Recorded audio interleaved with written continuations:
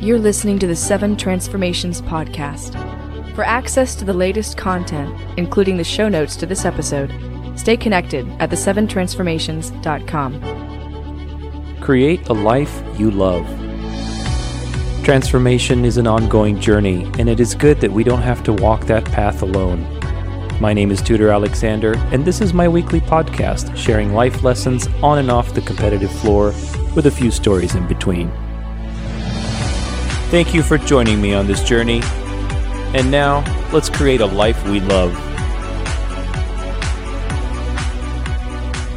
Welcome back, guys. Thank you for joining me. My name is Tutor Alexander, and this is my podcast, The 7 Transformations. Happy Friday to you, and today we are talking transformation. What is it? Where is it? When does it happen? And how? My goal with this interview is to take a little more down-to-earth approach. It's something that we often put on a pedestal in the hopes that we can see transformation as an everyday thing in our conversations that we do with our friends, with our coworkers, in our daily work. So today, my guest is Amanda Petersen. Say hello, Amanda. Hello. It's good to be here. Yeah, good to see you. I'm so excited to talk with you because your work is directly in the world of transformation. I mean, I feel everybody's has some transformative aspects to what they do. But tell them about what you do. So I am the founder of a center called Pathways of Grace, which I guess you would say is a transformation center. Yeah, absolutely. And then individually, I meet with people who want to show up to their inner life or their faith life and have that show up in the outside world. So really get their own values and their own belief systems in order so they can live it in their everyday lives. Beautiful. And then I do trainings on deep listening, teaching people how to listen below the surface. That's amazing. It's such a rewarding path in life to be able to work on those things that truly matter, that make a difference in people's life paths and helping them with their vision, with their life purpose. I think that's really beautiful. I'm very blessed. Yeah. That's amazing. Well, my next question, I think you know the answer. It's, have you ever thought of your work as transformative? I'm guessing you know the answer to that one. So I'm going to skip ahead and ask you, what does transformation mean to you when you hear that word from your experience? I think transformation is becoming more of who you already are and the willingness to show up to that. So it's the ability to kind of strip off those things that really aren't you, that you've been living by, and going deeper and becoming more of who you are. And it's the want to be able to have that happen. Having the willingness for it to embrace your life. Well, in your work with people through Pathways of Grace and what you're doing, what does it mean to your life purpose? What does it mean to your big picture of what you're here to do? What is your why, basically? I mean, that's kind of what the question points to. I've always said that I'm here to create a safe space for other people to explore their lives. So that's my why. There's so few places that people can go and really be honest about who they are, say all the things they're thinking in their head, not necessarily for any kind of goal or to get anywhere, but just for the exploration of who am I and why am I here and how does that all fit? Space is such an important concept. I talk about space a lot because I think everything is a space in some way or another, and it's such an interesting idea. Like, if you think about your stomach, it's a space for food, but it's also a space for, contentment or feeling, feeling fulfilled. And if you take that example a little further, let's say human beings, what are we a space for? Space for creativity, a space for, listening for other people, a space for whoever. That's your life purpose in some way is tied to space in some way or in some form or another, I believe. So it's very fulfilling to hear somebody else echo those ideas, that space is something, your goal is to create a space for other people. Yeah. And that's really, what Did you feel as a child that that was something that was natural to you, being a space for others, or is this something that developed over the course of your life? I think it was natural, and then it has developed. So my daughter often teases me that I can be in the grocery line and somebody will end up telling me their entire story and end up in tears. Magnetically because, attracted to you. Mom, why does everybody cry every time they get near you? I think it's because I create a safe space for things to come out that normally don't in other spaces. So, yeah. Well, that's a real gift. That's good. Now everybody's going to be afraid to come near me. Yeah. Tears of joy. What is one of your most transformative experiences? I guess you could interpret this question whether it's with a client or maybe even for yourself. So however you want to take a stab at it. Okay. I think the most transformative for clients is when they give themselves permission to change their story. So they may have always said, well, I don't do that. And to open themselves up to say, well, maybe I could. Or maybe I am able to use my voice with other people. Maybe I don't have to shut down. And when they finally get that, it's amazing to watch all the walls fall down and their whole lives expand. And now they're a little freer to show up in the world. So it's amazing. And I'd say my own transformation has echoed that. When I've allowed my story to change and, oh, well, this is who I am, go to, well, maybe this isn't who I am. Maybe I'm something else. What would that look like? When I've allowed those stories to change, that's where the deepest transformation takes place. Yeah, in interviewing all these, I've had several interviews now on this topic with different people, and I've been writing down kind of bullet points and creating a list of, okay, what is transformation? When does it happen? This kind of thing. And it was really interesting to me because everybody had a different take on it, but there's definitely this theme of willingness and openness, and being able to let go. Like transformation happens when, something changes, but it has to change meaningfully. And that can change either by letting it go, being willing to open, and stretch and try something new, maybe, those kinds of things. So I'm always interested to hear, what other people's take on it is. Well, and you make a very good point with that willingness. That's the key, is the willingness. Because oftentimes we want transformation, you do a prayer, Lord, change my life, but don't touch my family. Right? Change this, change that. Make selective transformation. Exactly. It's the willingness to let anything happen is where transformation happens. Yeah. And that's huge. I honor anybody who wants to show up to that because that's big. That is. It's a big risk. It's conquering your fears and being okay with whatever happens. That's a big deal. I always heard the cool quote that said, "Courage is having the fear but acting anyway." Right. Yes. So, well, with your relationships, as you've grown into the work that you're doing now from the work you did before, you were a minister. We were talking, So when you were a minister to where you are now, how long have you been doing what you're doing now? As far 11 years. 11 years. Okay.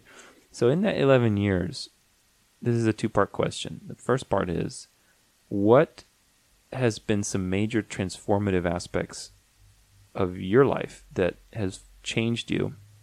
And, how have those aspects impacted the relationships around you? So, let's say, running my own business has made me a lot more patient. So now when I'm, having my relationships with people closest to me, I'm much more patient with them or whatever. I'm just throwing an example out there. But how have you changed, and what's been the impact on the relationships from then and now? Okay. I think the biggest change has been I now know everybody's doing the best they can. And the gift of transformation is it's very humbling. And it allows you to know that everybody's trying. Yeah. Everybody's doing this. So now my relationships, as I meet people, and I'm just in awe that they're showing up. Yeah. And to let them be where they're at. Acceptance. Yeah, really. And connection of, I get it. I get it. Yeah. I had an interview with one of my friends, Wesley, who he's the co-founder of a place called Silogia Institute. And, they do a lot of this consciousness work and things like that. And one of the parts of the interview, we said, everybody's doing the best they can for the level of consciousness that they're at. Exactly. At the current time, and it's really interesting, and it's true. We tend to have these expectations of people's behavior in one way or another. And I think one of the biggest lessons that also goes in line with willingness, that this is actually one of the topics in the book that I'm writing with the transformation, 7 transformations are like the 7 chakras, and the 6th, is your mind. And the way I kind of phrase it or look at it is that it's a transformation of the mind, which is the mind is generally the place where we judge and we put things, in a certain box. And willingness, the mind, for it to be flexible and open, to not judge. Willingness and acceptance is one of those main transformations that we have to go through consistently. You have to be open-minded and allow, maybe that what you judged is not right, is not absolute truth. Your relationship to truth about others, to yourself, your willingness to let things in, to listen. I think listening is a big part of that too. That's all one major ongoing transformation that we have to continually pay attention to. In my language, I talk about it as leading with the heart. If you're talking about chakras, leading from that center instead of the head center. Yeah. That the brain is just doing what it does. Yeah. It loves to categorize and put things in boxes and make life easy for us to function, but we have it driving the bus. Yeah. And it's the heart that needs to drive the bus. That's where the willingness comes from, the pause comes from, the listening. Absolutely. And then allows the brain will follow right along. Yeah. But it's getting that brain to just be a passenger on the bus and not make it drive work for it. you, don't work for their brain. Yes. Yeah. Yeah. Yeah. So true. I think the heart is something that we have suppressed, especially today where everything is all about analyzing and keeping track of things and thinking and being strategic. Like I look at some of these kids that go to school now, and it's just crazy how much information from a very young age that we're bombarded with and having to react to and think and strategize and jump through hoops. It's mental overload. And you look at some of the other things that foster more heart-driven things like listening or, empathy or whatever, connecting with others. You don't see that in the upbringing, in the general upbringing of school and, education. You just don't have that. So I think when people are full-fledged adults, you have all this thinking, but then there's so much unhappiness because there hasn't been enough attention put on some of these other things to balance it out. Well, the external world rewards our brain for doing what it does. So and literally our brain releases the dopamine and all these things of, I checked my email, I got this right. You get a little boost, right? That's why I'm so passionate about the inner life, the heart life, that allows us to be in control of our lives, to be moving from something bigger than ourselves, to use our brain in a way it was meant to be used. Yeah. So then you're free. Yeah. You're not living for all the externals. You're not living for the dopamine rush. You're not living for the stories you've been told. You're really participating fully in life. It's very exciting. Yeah. Unlocking the brain for what it's supposed to do, which is enhance your life instead of imprison you, which is, I think, something we all need. So, well, with transformation, even having a transformational career, and having a work that's very rewarding, there's always the mundane that comes into play with what we do, the things that we necessarily don't want to do, or the obstacles, the things that happen day to day that are not transformational, so to speak. But maybe they can be. So what is your take on the mundane, and how do you avoid the endless supply of things that make us cynical and cut off possibility, cut off creativity, cut off transformation, Curiosity. I think just staying curious, being in wonder. Yeah. At least helps me be more balanced in that. Yeah. So I can get into all the nitty gritty of everything that needs to be done. But if I can throw curiosity into it, it just takes me in a different place. Yeah. Are there any things in particular that help you get into a curious state of being? Because it's certainly opposite of a thinking state of being. Right. So how do we make the flip from one to the other? For me, my spiritual practices do that. Mm-hmm. So meditation, reflection. Mm-hmm. So not just taking something at its face value. At the end of the day, I'll reflect and get curious about my day. What did I notice? Wow, I was in the mundane all day today. That's interesting. Why did I do that? What was going on? So I ask questions of my life on a regular basis. So slowing yourself down and also reflecting on what the day has been. Yeah, not just let the day happen, but really come back and go, wonder what happened there. Well, that was interesting. Yeah, having an inquisitive approach to your own life. Mm-hmm. That's good. Well, what right now do you think is the biggest obstacle for transformation to happen? Unwillingness. Yeah. Yeah, nice. And also, we can only see what we can see. So not exposing to ourselves to other opportunities, other people, other ideas. So we only know what we know. And if we don't get challenged or stretched, then transformation's a lot harder. Yeah. I think a willing mind to say you can take a horse, lead a horse to water, but you can't make it drink, right? So it really plays to that idea. What is the final question for you, Amanda? And you can tell me what your life lessons about your particular path, working in the field that you do with transformation, with helping people. What have you learned about people or business or life in general? Like from the work you do, how has that given you wisdom about the rest of the world? And what can you share? I think it's just to love, to be curious, to be open, to continually remember I have enough on my own plate. I don't need to be messing in your plate.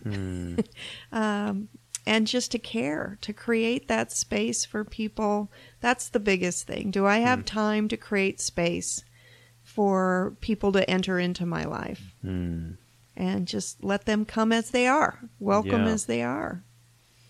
That's beautiful. Thank you for sharing that. Well, that pretty much concludes our interview. Where can they find you, Amanda? Where can they, if they're curious about their life, their vision, maybe they need some help with some direction, where can they find you? Where can they learn more about your center? Maybe take that listening course.